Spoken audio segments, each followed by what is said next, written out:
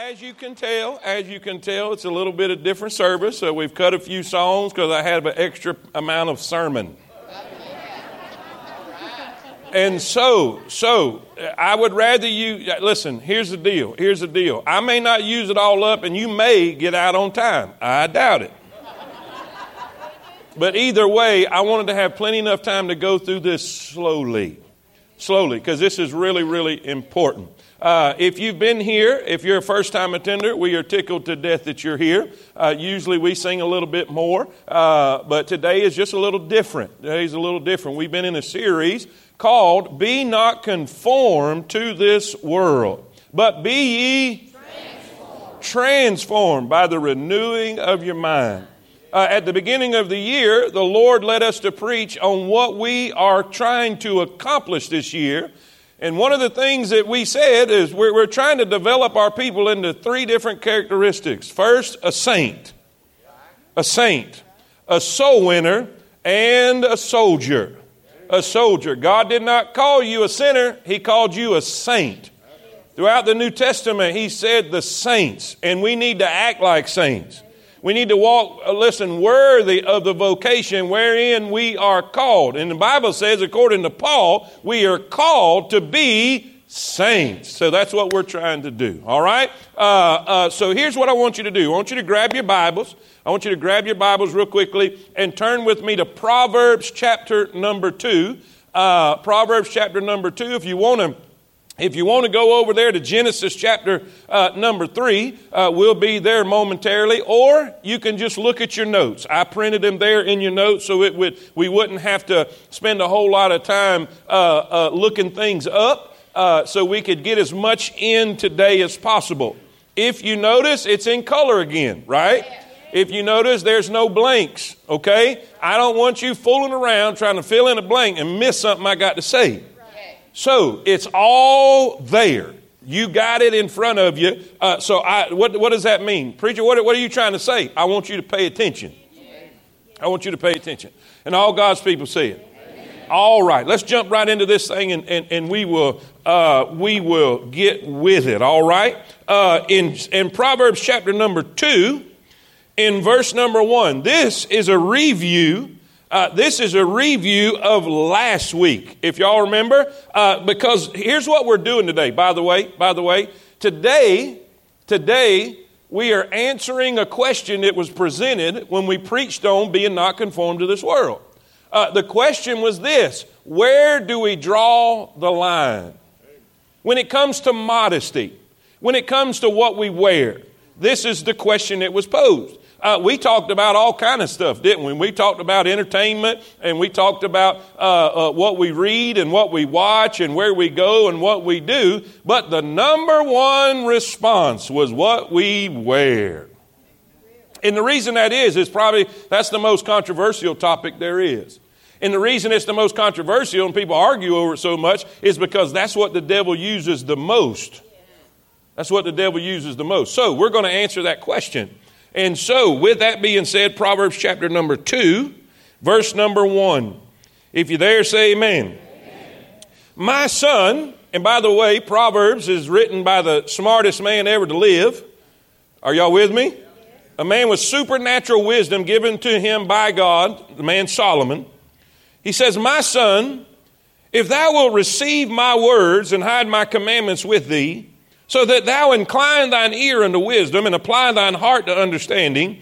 Yea, if thou criest after knowledge and liftest up thy voice for understanding, if thou seekest her as silver and searchest for her as for hid treasure, then shalt thou understand the fear of the Lord and find the knowledge of God.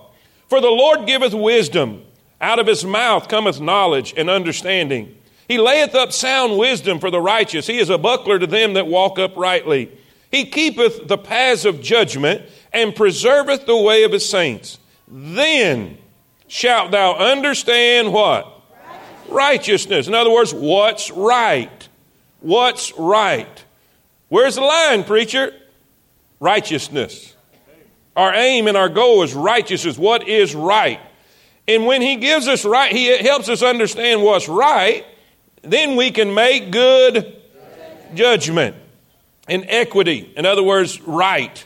A good balance. That's what equity is. Yea, and every good path. Let's pray.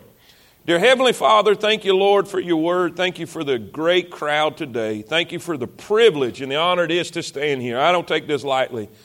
And Lord, I understand how serious this responsibility is. And Lord, I have the material, I have the knowledge and the information that you've given me. Lord, give me the wisdom to deliver it. Help me, Lord, to deliver it to your people in such a way it's clear, it's understandable, and Lord, it is what we need today. Fill me with your Holy Spirit. Control my thoughts, control my mind, control my words. Don't let me say anything I shouldn't, and don't let me forget anything I should. And God will be careful to give you the glory and the praise and the honor for it all. In Jesus' name we pray, and all God's saints say it. Amen. Amen. You may be seated.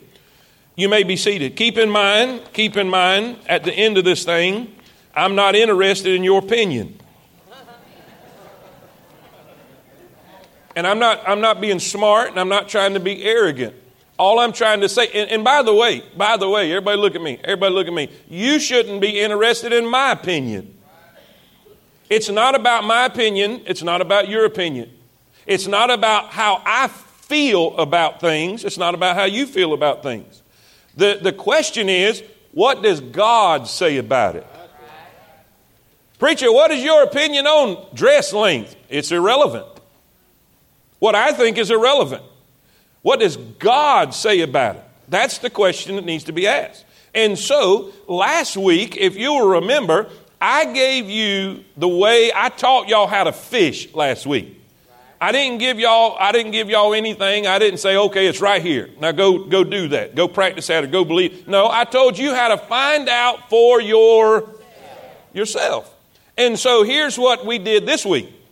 We took that topic and that question that you posed in life groups and different venues that was brought back to my attention. And so I took the way that I taught you last week and I used it to come up with an answer for myself. Now, here's what we're going to do. We're going to go through that process today, and I'm going to show you how it works. Last week, I told you the process, how it works. And we find it here in Proverbs chapter number 2. Now, watch this. Here's what he says. If thou wilt receive, that's a key word. In your notes somewhere, you need to put the word receive equals. Receive equals. And then put the word accept. Accept. And I'll show you. What the best way to study the Bible is to compare the Bible with the Bible. Where does we find this word elsewhere in Scripture? In 1 Thessalonians 2:13, you can write that down. 1 Thessalonians 2:13, for this cause, Paul's telling the church at Thessalonica, for this cause also thank we God without ceasing, because when you received, say that with me, when you received the word of God, which you heard of us, ye received it not as the word of men, but as it is in truth the word of God. Now, what does that mean? Paul is telling the church in Thessalonica that when you received the word, when you heard us speak, you accepted it as God's word. Does that make sense? So before, and the reason I'm emphasizing this point is because if you don't take, when we give you God's word, if you don't take it as God's word, then it doesn't matter. If you think it's just a preacher's opinion or a preacher's idea or the preacher's feelings about something, and that's why I'm not telling you mine. I'm giving you Scripture. But you have to believe and accept it that it's what God said. And if it's not what God said, what are you even doing here? I don't know about y'all, but I came today to hear what God has to say about it. Amen? So the first thing we have to do before we ever even read the Scripture, we've got to get it in our hearts and our minds that this is God speaking to us. So, with that being said, my son, if thou wilt receive or accept my words and hide my commandments with thee. Anytime you see word, commandment, understanding, or you'll see scriptures, it's all meaning the same thing. Or the word law, it's God's word. So that thou incline thine ear unto wisdom and apply thine heart to understanding, Yea, if thou criest after knowledge and liftest up thy voice for understanding, if thou seekest her as silver and searchest for her as hid treasures, what's the next word? Then. Now, let's look at some of these words. Receive, hide means to memorize, incline, apply, criest, liftest up thy voice, in other words, asking God for, and seekest. What is that? That's 7 different words telling you got to make an effort, people. If you don't ever open your Bible, don't expect God to give you any wisdom. You have to open your Bible. All right? Amen? Okay, all right. Now, then God's going to do something for you.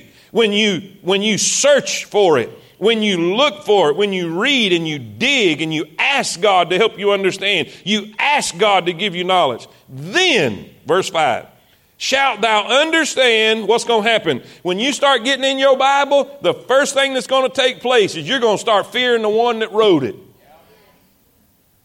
And by the way, it starts there.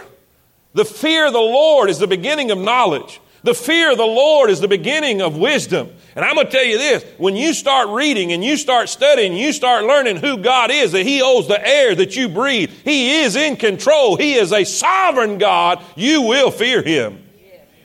And once you start studying and seeking and searching and applying and hiding, you're going to understand the fear of the Lord. And then you're going to find the knowledge of God. For the Lord giveth wisdom, out of His mouth cometh knowledge and understanding. He layeth up sound wisdom for the righteous. He is a buckler to them that walk uprightly. He keepeth the paths of judgment, preserveth the way of the saints. Then, here it is, then shalt thou understand. In other words, you're going to understand what's right. If you have a question about hymn length, if you have a question about what words you're allowed to say and not say, if you have a question about behavior, whether you should forgive or not forgive, if you have a question of whether you should go or not go, or if you should watch or not watch, guess what? Dig, and He will give you wisdom, and you will understand righteousness. What is righteousness? What's right? What's right? This is not real complicated, is it? You'll understand what's right. Then, once you understand what's right, you can make good judgment. Equity, balance, what's right, what's good. Yea, and you'll know you're on a good path. So with that being said, this is what we did. We went through the Bible to find out this question about immodesty. So if you'll take your notes, I color-coded it in such a way that you could see the differences, okay? If you'll take your notes, look here. First of all, I wanted to go, and what I did is, okay, Lord, I need to know about immodesty. What's immodest? What's good? What's not good? What's right? What's not right? And so the first thing I did is I started at the beginning. Okay, I tried to find the very first place that God had a problem with what somebody wore. Right? Now, I know what people say, God doesn't care what I wear. Au contraire. He do. And so I said, okay, Lord, let me find the first place that you had a problem with what somebody wore. And we had to go all the way back to the book of Genesis, all the way back to the Garden of Eden. Isn't that amazing?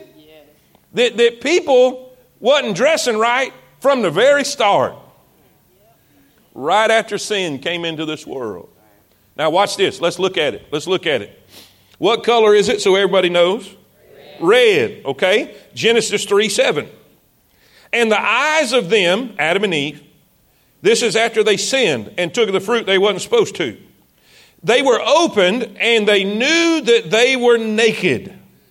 And they sewed fig leaves together and made themselves aprons. Okay. The word apron means a belt. All right, the word apron means a belt. It means basically what you see, something to cover the front. This is what they had. All right, everybody with me? Everybody excited about what you're fixing to learn? Okay, this is what it covered. This is what they had. They realized we ain't got no clothes on. This is not right. So we need to cover up. So this is how they covered up, an apron. Y'all see what it covers? They see what it don't cover. All right? Everybody with me? What did God say? God had an issue with that. God had an issue with that. Watch what God did. Genesis 3:21. Unto Adam also, and to his... You know what that taught me? You know what that taught me? Modesty's not just for ladies. God had an issue with both of them. Hello. Listen, to Adam and to his wife did the Lord God, who did it? Lord God, make what? Coats and clothe them. Clothe them. Now, a coat, this is what God did. Now, y'all see, do I need to model this anymore? Y'all with me? You see what it covers and what it don't. All right? God made them a coat. A coat. Okay? And the word clothe means to wrap around. Wrap around. Wrap around. Say it with me. That means your back needs to be covered as much as your front. And some translated the word flowing robe. Flowing robe. And by the way, when we get to heaven, the Bible says we'll wear flowing robes. That's what it says. Revelation, go look it up. All right, y'all notice something? Here's what I learned from the very first set of scriptures I went to. Well, the first thing is not in your notes. I forgot to put this in there, that God cares about what the man wears and the woman wears. So ladies, you can go ahead and say now, because I've heard it, well, what about the men? Yeah, God cares about the men too. God cares about the men too. Now, the other thing I learned is that God wants the top and the bottom covered. Top and bottom. Top and bottom. Say it with me. Top and bottom, right? Okay, not only does God want the top and bottom covered, but then, listen, the thing that stood out to me most is that God's idea of modesty and man's idea of modesty is two different things. Usually, man don't cover enough. Man left to himself in his sinful state does not cover enough. God wants it covered. Are y'all with me? Say amen. Now, and by the way, there's another verse that talks about this. It says, there is a way that seemeth right unto a man, but in the end it brings death. So I'm going to go with God's idea. Amen? So God's idea of modesty and man's idea of modesty is not the same. Okay? God's stricter. Can we agree with that? All right. Can we agree with the fact that God wants the top and the bottom covered? Can we agree with that? Okay. All right. This is right out of here. And not only that, but material matters. Material matters. You see, what material did Adam and Eve use? Fig leaves. I don't know if y'all understand what a fig leaf is, but it's thin. It's thin. And it would have been possible to be see-through. Y'all with me? God says that's not going to cut it. That's not going to work. So he took animal skins. Now, I don't know if y'all understand the difference between a fig leaf and an animal skin, but an animal skin is way thicker than a fig leaf. So God cares about what materials that we use in our clothing. And when it comes to thickness, when it comes to the material, it doesn't need to be see-through. It don't take a rocket scientist to see this, folks. Y'all with me? So God cares about that. God does care about what we wear and the materials that we wear. He wants the top and bottom covered. He cares about men being modest and women being modest. He cares about the materials that you use so it's not see-through, so they can't see every dimple in. Amen. Hello. This is what I get out of this. You get whatever you want to. Okay? Now, watch this. Watch this. Let's go to the next set of verses. Genesis 9. I got to take this off. It's hot. All right. So with my suit on and everything. Okay, does this make sense? Yes. A visual illustration it always helps to see it. Now, watch this. Genesis 9. We find another situation of immodesty. Genesis 9:20, and Noah began to be an husbandman, that means a farmer. He planted a vineyard and he drank the wine and he got drunk. Now watch what happened when he got drunk. He was uncovered within his tent, and Ham, the father of Canaan, saw the nakedness of his father and told his brethren without. Now I'm not going to go into detail, but it was a bad situation. And the bad situation came from drunkenness. And drunkenness caused nakedness. Y'all with me? So there is a connection. There's a connection, first of all, with Adam and Eve, sin. Right after sin, there was immodesty. And God covered their immodesty. But then we find drunkenness. Nakedness, immodesty is connected to drunkenness. This is not hard. Y'all with me? What happens when people start getting drunk? Their clothes start coming off. This is not unusual. Listen, you know this. All right. Then we find in the next set of verses, we find immodesty again. All right, what do we find it now? At the making of the golden calf. How many of y'all remember when Moses and he brought the children of people out? He went up to meet with God, and while he was gone, he spent a long time, and they got tired of waiting on him. They said, "Hey, just make us a god." And Aaron took their golden earrings and made a golden calf, and they started worshiping this false idol. How many of y'all remember that? Raise your hand. Now watch what happens. Idolatry. Exodus 32:6. And they rose up early in the morrow, offered burnt offerings. Now here's what's happening. Idolatry. They're worshiping this false idol. They brought peace offerings, and the people sat down to eat and to...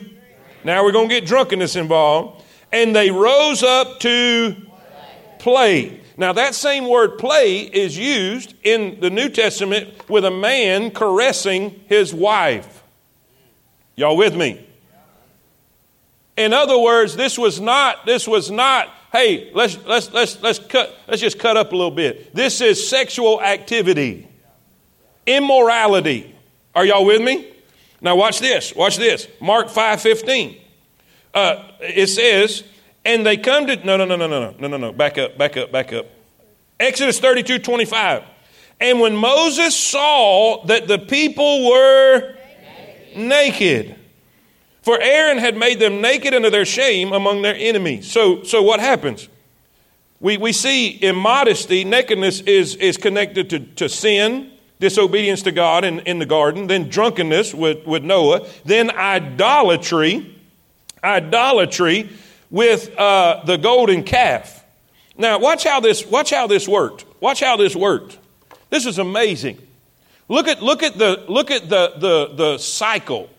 Look at the process of what happened. First, there was idolatry. Make us a calf. They start worshiping this calf. That's called idolatry. Say it with me. That's called idolatry. Watch this. Any worship of anything besides God is idolatry. I'm going to make a point about that. So idolatry came first, then came immodesty. They begin to worship something besides God, and then they start taking their clothes off. And after immodesty came in, the very next step was immorality. Immorality, sexual wickedness, inappropriate deeds and touching and all the rest. So you have idolatry, then you have immodesty, and then you have immorality. Can we not see that in America? And you say, well, what does idolatry have to do with this? You worship something besides God, and that something could be you. I don't care what God wants. I know what I want. You just sat on the throne. And you became the God that you worship. It doesn't start with sexual immorality.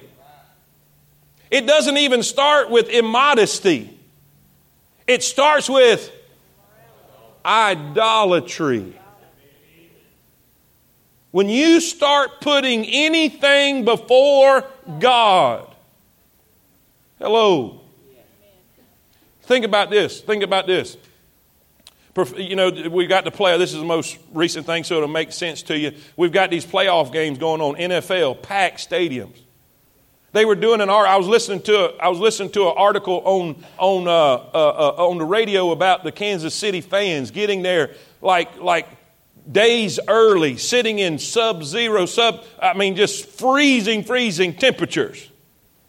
Man, if that ain't idolatry, that's borderline crazy.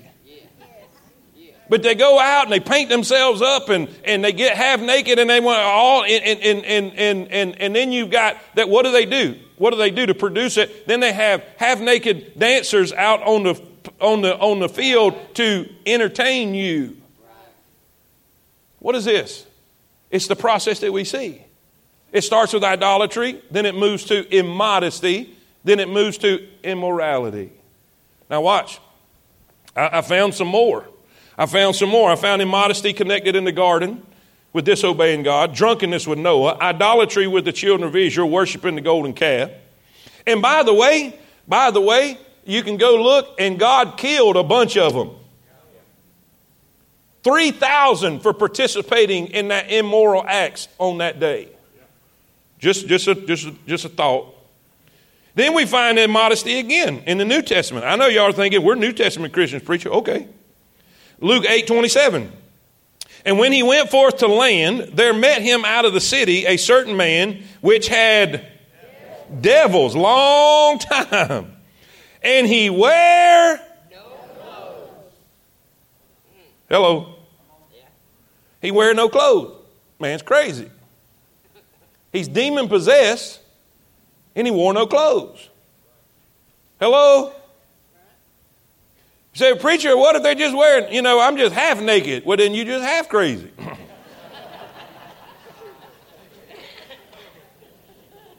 Now watch what happened when this demon-possessed man who wore no clothes run into Jesus. Mark 5:15. And they come to Jesus and see him that was possessed with the devil and had legion sitting and... What's the first thing that happens to a person who is immodest when they run into Jesus? They put some clothes on. Now, I remember one of the first instances in my childhood when I came into face-to-face or an experience with someone who had a really bad mental disorder. There was a man down the road from our church, in our house, because our house was right beside the church, and they called him that morning because he was just very, very mentally unstable. And he was running down the road without a stitch of clothes on because he had a mental problem, a mental issue. And I have noticed throughout the years that some of the things, and you can talk to a lot of the nursing home workers and nursing home, or even in the hospital, and you will find that one of the characteristics of somebody whose mind is not right, they'll walk right out that room naked as a jaybird, because there's a connection there. That if you're not in your right mind, there's a great probability that you're going to experience nakedness or immodesty. But if you are in your right mind, you're going to have a desire to cover up. Are y'all with me? All right. The other, and I didn't have room to put it here, but if you want to write this down, Ezekiel 16:36, 23:18, and 23:29. All of these has a connection with immodesty connected to whoredom. Whoredom. That's self-explanatory. You know what that is. So drunkenness, out of their right mind, full of demons, completely disobedient to God in the garden. Y'all with me? Idolatry and whoredom. All of these are connected with immodesty and nakedness. There is only one time, one place where nakedness is glorious. According to Hebrews, it's in the marriage bed. And it is celebrated. Song of Solomon, all through it. Good night. You don't have to read that garbage that they put out there. And I never understood why Christian women would want to read Shades of Grey or whatever that book's called.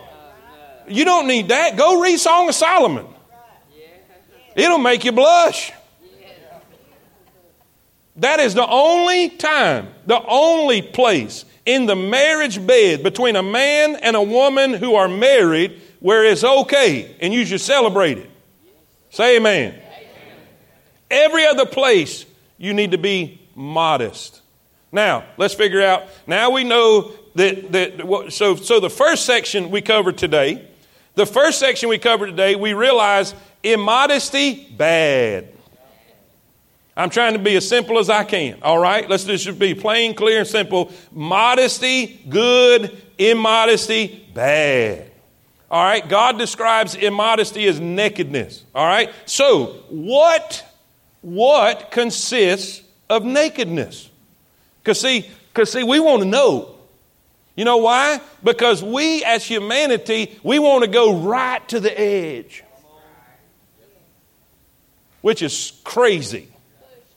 We shouldn't want to push a limit. We should want to go past a limit just in case we're wrong, we're still covered. But I'll humor you. Exodus 20. Let's see what God says. Exodus 20, verse 26. Neither shalt thou go up. He is speaking to the priest in the tabernacle when it comes to worship.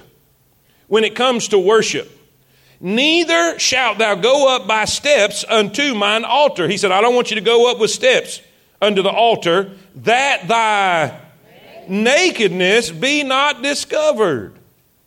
Now think about this, guys. They're wearing long robes. But he's saying, don't go up steps so nobody sees you. Y'all with me? So the line of nakedness is not up here. It's a little further. Watch this. Exodus 28:42. He gets real specific. Exodus 28:42. And thou shalt make, this is those same priests, thou shalt make them linen breeches to cover their. Now here's what he wants covered. From the loins, y'all know what the loins are. That's your midsection. That's your private area. Your loins, even unto the thighs, they shall reach. Now let's define what thighs are. Because some of y'all say, okay, anywhere in here's thighs. Isaiah 47, verse 2. Take the millstones and grind meal. This is, by the way, this is judgment. Uncover thy locks, make bare uncover pass over the rivers, thy shall be what? So he says the bare leg and the uncovered thigh is nakedness. Now in Exodus 32:27, Judges 3:16, and Psalm 45:3 tells us what the thigh is. The portion of the leg from the knee to the hip, against which a weapon hangs when suspended from the waist. In other words, God considered the thigh. They would take a sword or a like a half sword or a dagger, and they would put it on their side, and then they would tie it around their knee. And so God considers from the hip to be nakedness. So what does that tell me? That tells me I need to be covered in this area. Obviously, I need to be covered on the top, but I need to be covered in this area because God considers it nakedness. Now, I don't know how to be any more specific than what we just covered. So you do that with what you want. You can it's up to you. I've given you the truth. I haven't told you what to think about it, and I've not told you what to believe. I've just told you what the Bible said. Now, let's discuss modesty a minute. Let's go to the New Testament. That is background information. That's research material that you just got. Now let's go to the New Testament. And find out some more detailed teaching from the Apostle Paul to the church and also from Peter and really get to pardon the pun, the heart of the matter. We always wanted the external. give us rules, give us a list, give us a tape measure. But you know what? I'm going to teach you something today, and you're not even going to need a tape measure. You're not going to need somebody else's opinion. You're not going to need somebody else's guidelines, because it starts in the heart. Now, by the way, guys, we're going to go into this thing, and I done told you guys, look up, everybody, all the guys. Now, Paul is specifically addressing the ladies in the church at Ephesus here, but we've already learned, according to what we've covered, that modesty is for both of us. So I want you to go through this. Because there's a principle that you're going to see. There's a principle that you're going to see here, okay? And that's what I want you to get, of how we practice modesty. How we practice modesty, and it's for both of us. Because you're going to learn, everybody look at me, you're going to learn it's not just what you wear, it's how you present yourself. How you present yourself. Is everybody with me? Say amen. We having fun yet? Okay. All right, here we go. Oh, by the way, I forgot to read this. You remember when Peter was out in the boat fishing? In John 21:7, we see Peter out in the boat fishing with the other disciples. He was in his undergarments. His undergarment was a thin, y'all with me? Okay? Now, it was acceptable since he was working on the boat and only in the company of other men. The boat was out in the water, and it was not likely that a woman or anyone else would see him. However, when he saw Jesus standing on the shore, he wanted to go to him, and the first thing that he did was put on his outer garment. He covered his nakedness because he was going to shore, and he did not want to be naked in public, even though he was wearing his undergarments, and probably in today's society would be fine by the world standards, but he knew that the scripture required more of him, so he covered his nakedness. Preacher, what are you saying? Just because it's covered don't mean it's covered. The material that he had on was very, very thin, see-through. Are y'all with me? So that's just commercial. All right? In these two areas of Scripture, we're going to find a church setting and a home setting. All right? Paul is addressing the ladies in the church, and we're going to take that everybody, because immodesty covers everybody. But primarily, there was a situation going on in the church with some ladies, so he's addressing the church setting. But then Peter, in 1 Peter chapter 3, he almost identically mirrors what Paul says in the church setting for the home setting. Now watch. 1 Timothy 2, verse 9. He is telling the ladies, he just got through telling the men in verse number 8 to pray with holy hands. That the men are to be holy. The men are to be righteous. The men are to be separated, sanctified, holy. And in like manner, just like the men, that women adorn themselves. The word adorn means decorate. Decorate. Adorn themselves in modest apparel with shamefacedness, we'll cover that, and sobriety.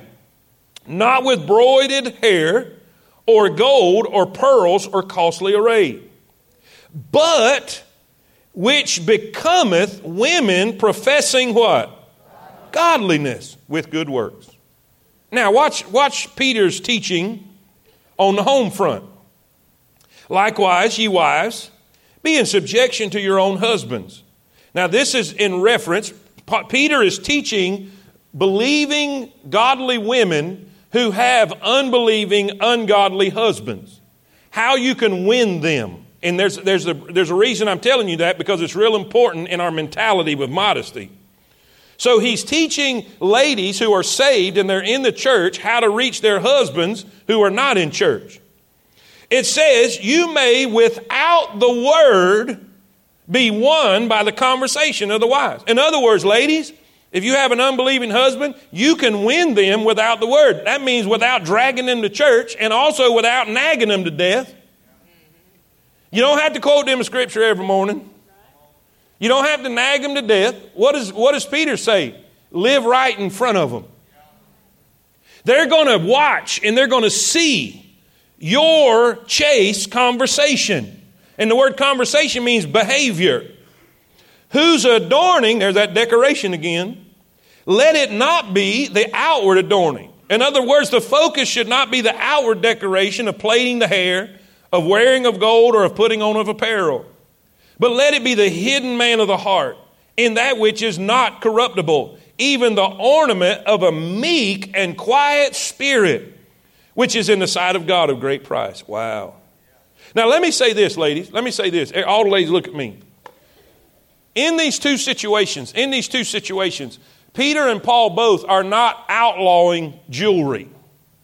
Because we find jewelry in Song of Solomon with godly ladies. We find it with Rebekah. You know, Isaac is constantly giving jewelry to his bride or bride-to-be Rebekah. Jewelry is not the enemy, and it's not outlawed. That's not the point they're trying to make here. And to understand what's happening is how we know this. Here's what's going on. If you look at your notes, we'll come back to those verses, but if you look at your notes, first thing, we find a problem. We find a problem in the church. We find a problem in the home. We have women that are competing with each other. Because you have in the culture of that day, in the church of Ephesus, it was a Roman culture or even a Greek culture. And so women were competing with other women to stand out. And they were competing for attention. You know what? Sad to say, there's not a whole lot's changed. Most immodesty comes out of competition. Either trying to attract a man or trying to compete with a woman. And there was competing going on. So here's what they would do. They would wear these real elaborate hairdos. And they would take silver combs and gold beads and they would sew it all up in there. And they would wear some incredibly expensive, outlandish dresses. And they would come to church. In other words, they were saying by what they were wearing, hey, y'all, look at me. Check me out. Now, I've got my own thoughts on that. A lot of that is insecurity. You see precious, especially in starting younger and younger and younger because of stupid social media.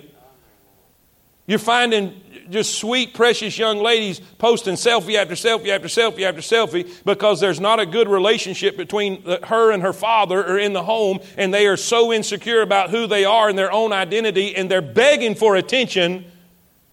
And we all know that the easiest way to get attention is to be immodest. And so here we have competing women. Women competing for attention.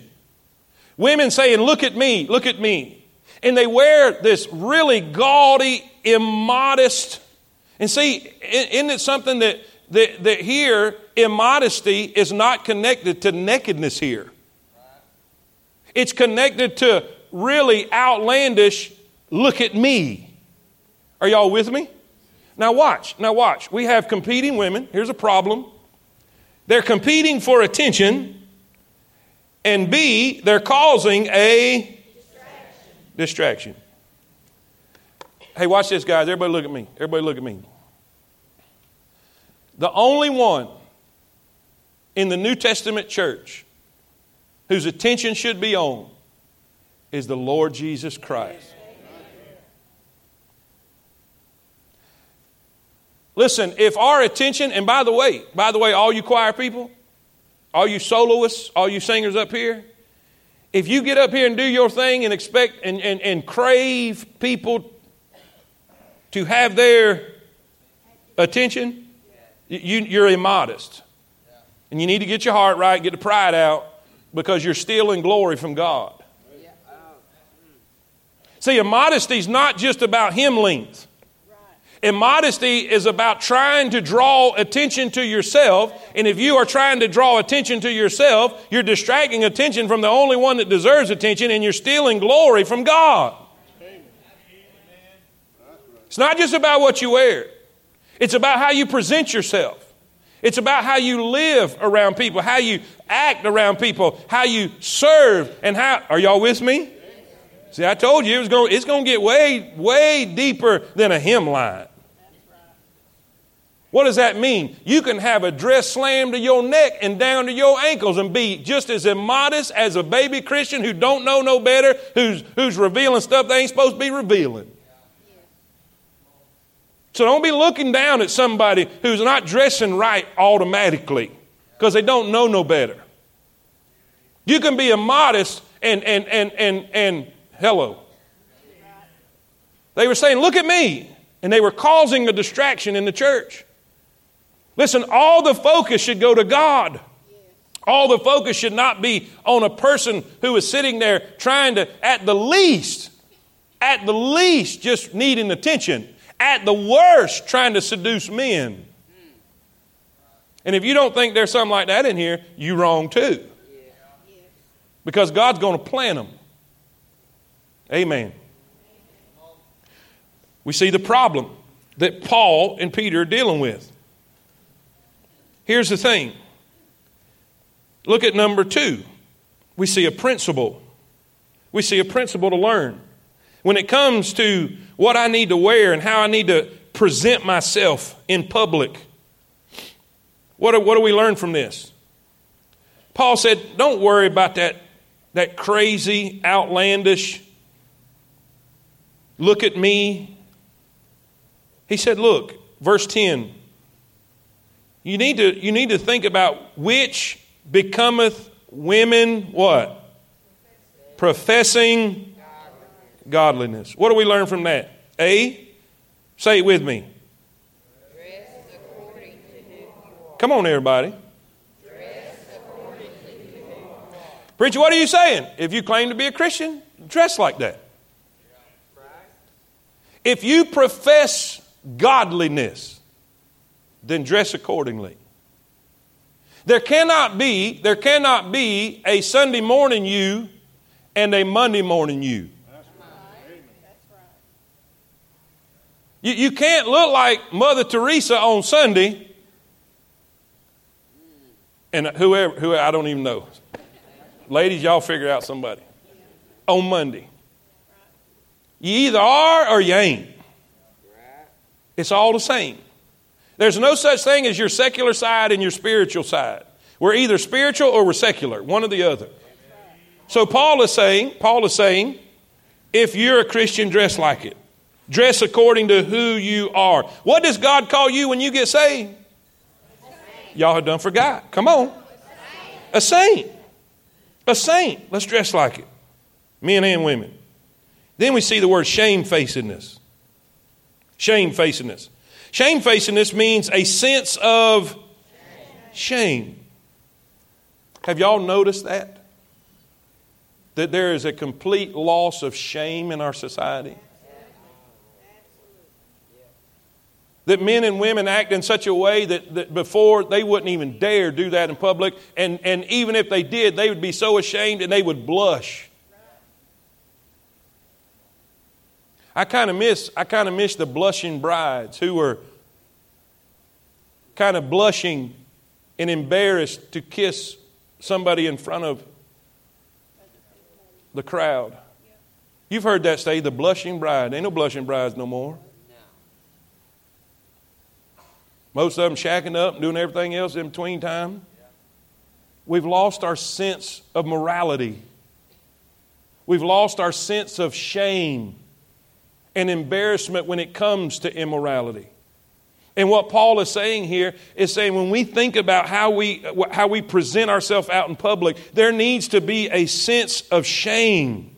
There needs to be a sense of, okay, if I was to sin, if I was to be immodest, that would be shameful. Or if I was to entice or encourage someone else to sin, I would be ashamed of that too. So there needs to be a sense of shame. Then C, what's the word? Sobriety, which means, you know what? I'm going to tell you. And I don't know of any other place. I don't know of any other place worse than the airport. When you look and you think, I know you didn't just walk outside looking like that. No restraint whatsoever. He said you need to exercise self-control. Watch what Peter says about modesty and self-control. Look what he says in the bottom of verse number 4. He said, but let it be the hidden man of the heart in that which is not corruptible, even the ornament of a meek and quiet spirit. Watch this. Which is in the sight of God of. What does that mean? Boy. God thinks a good heart and a modest approach and appearance is very precious. Now, this world may think you're a prude. This world may call you a Puritan. This world may call you a fanatic.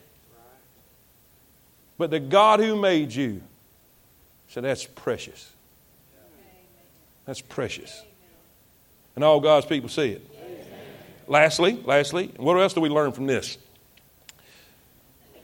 When we make our decision, of how we present ourselves, whether it's with clothes, whether it's with attitude, whether it's the things we say, the things that we do, we need to think about this. This needs to be our checklist.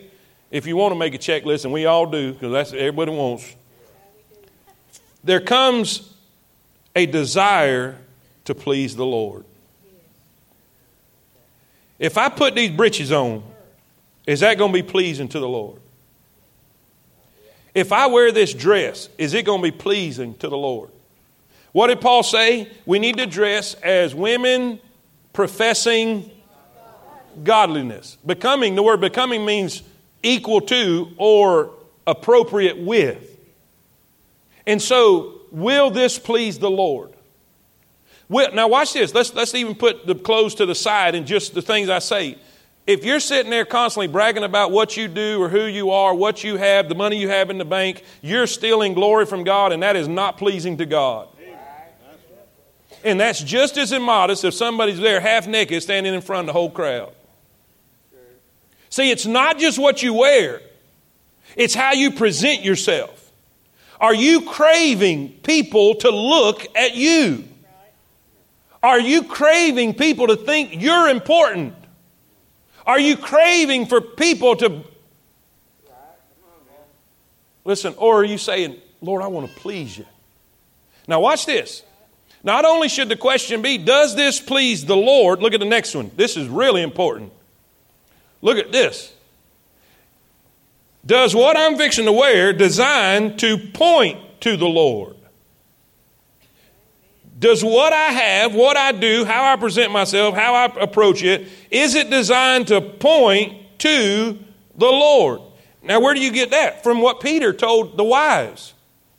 Your behavior, your chaste conversation, your good deeds around them, your good attitude around them, your good behavior around them, watch this, your modest apparel around them will point them to Jesus.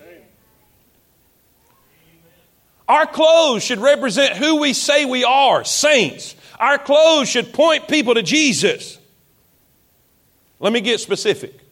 Watch this. Miss Charo Washer. This is Dr. Paul Washer's wife. Here's how she worded this, and it was so sweet. If your clothes are a frame for your face, from which the glory of Christ springs forth, it is of God. If your clothes are a frame for your body, it is sensual and God hates it. Let me use the word, because I looked this word up in the dictionary this morning. When we use the word frame here, she uses the word frame. I want to use the word accentuate. If you need to spell that, that's accentuate. And it means to make more noticeable or prominent. And the synonyms to accentuate are emphasis, importance, drawing attention to, highlighting. Now watch this, everybody. Everybody look at me. Everybody look at me. Everybody look at me. Come on, I'm almost done. 44 seconds. Ladies, this world, everybody look at me. Come on now. If you're not mad, or if you are mad, look anyway, because you only got 44 seconds left. Ladies, this world wants you to accentuate, emphasize, draw attention to.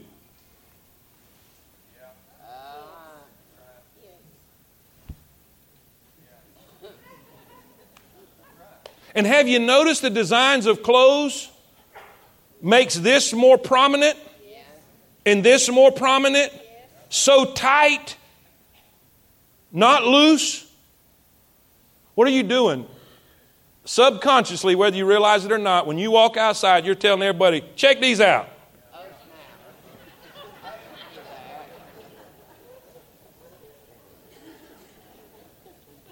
Brother Doug, that didn't really come out like I meant it to. But listen, half of y'all rednecks too. I need to speak clear to you. I'm not saying that. Yes, you are. If you accentuate it, you're drawing attention to it. And I've never understood immodest women who accentuate the areas and then say, I wish somebody would love me for my mind. Well, accentuate that.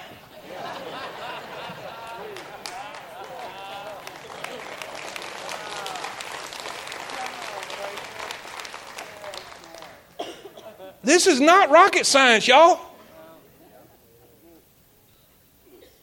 Here's a definition. Here is the clearest out of all the research we've done today. Out of all the research we've done today, here's the clearest definition of modesty. Modesty is a respectable manner of adorning one's body and carrying oneself. Not just what you wear, but how you present yourself. Modesty is a respectable manner of adorning one's body and carrying oneself, born out of a freedom, I love this, a freedom from a worldly definition of beauty and worth. In other words, you've been delivered from what the world thinks. You've been delivered from what the world says is beautiful and worthy. And you've accepted what God said. You don't care what Vogue magazine says is beautiful. You don't care what Cosmopolitan magazine cares what's beautiful. But you care about what God says is precious in His sight. Now watch. You're born out of a freedom from a worldly definition of beauty and worth. And watch this. What are we motivated by when we get dressed? Motivated by a hatred of sin. That's that shamefacedness. A hatred of sin. And a desire to draw attention to God.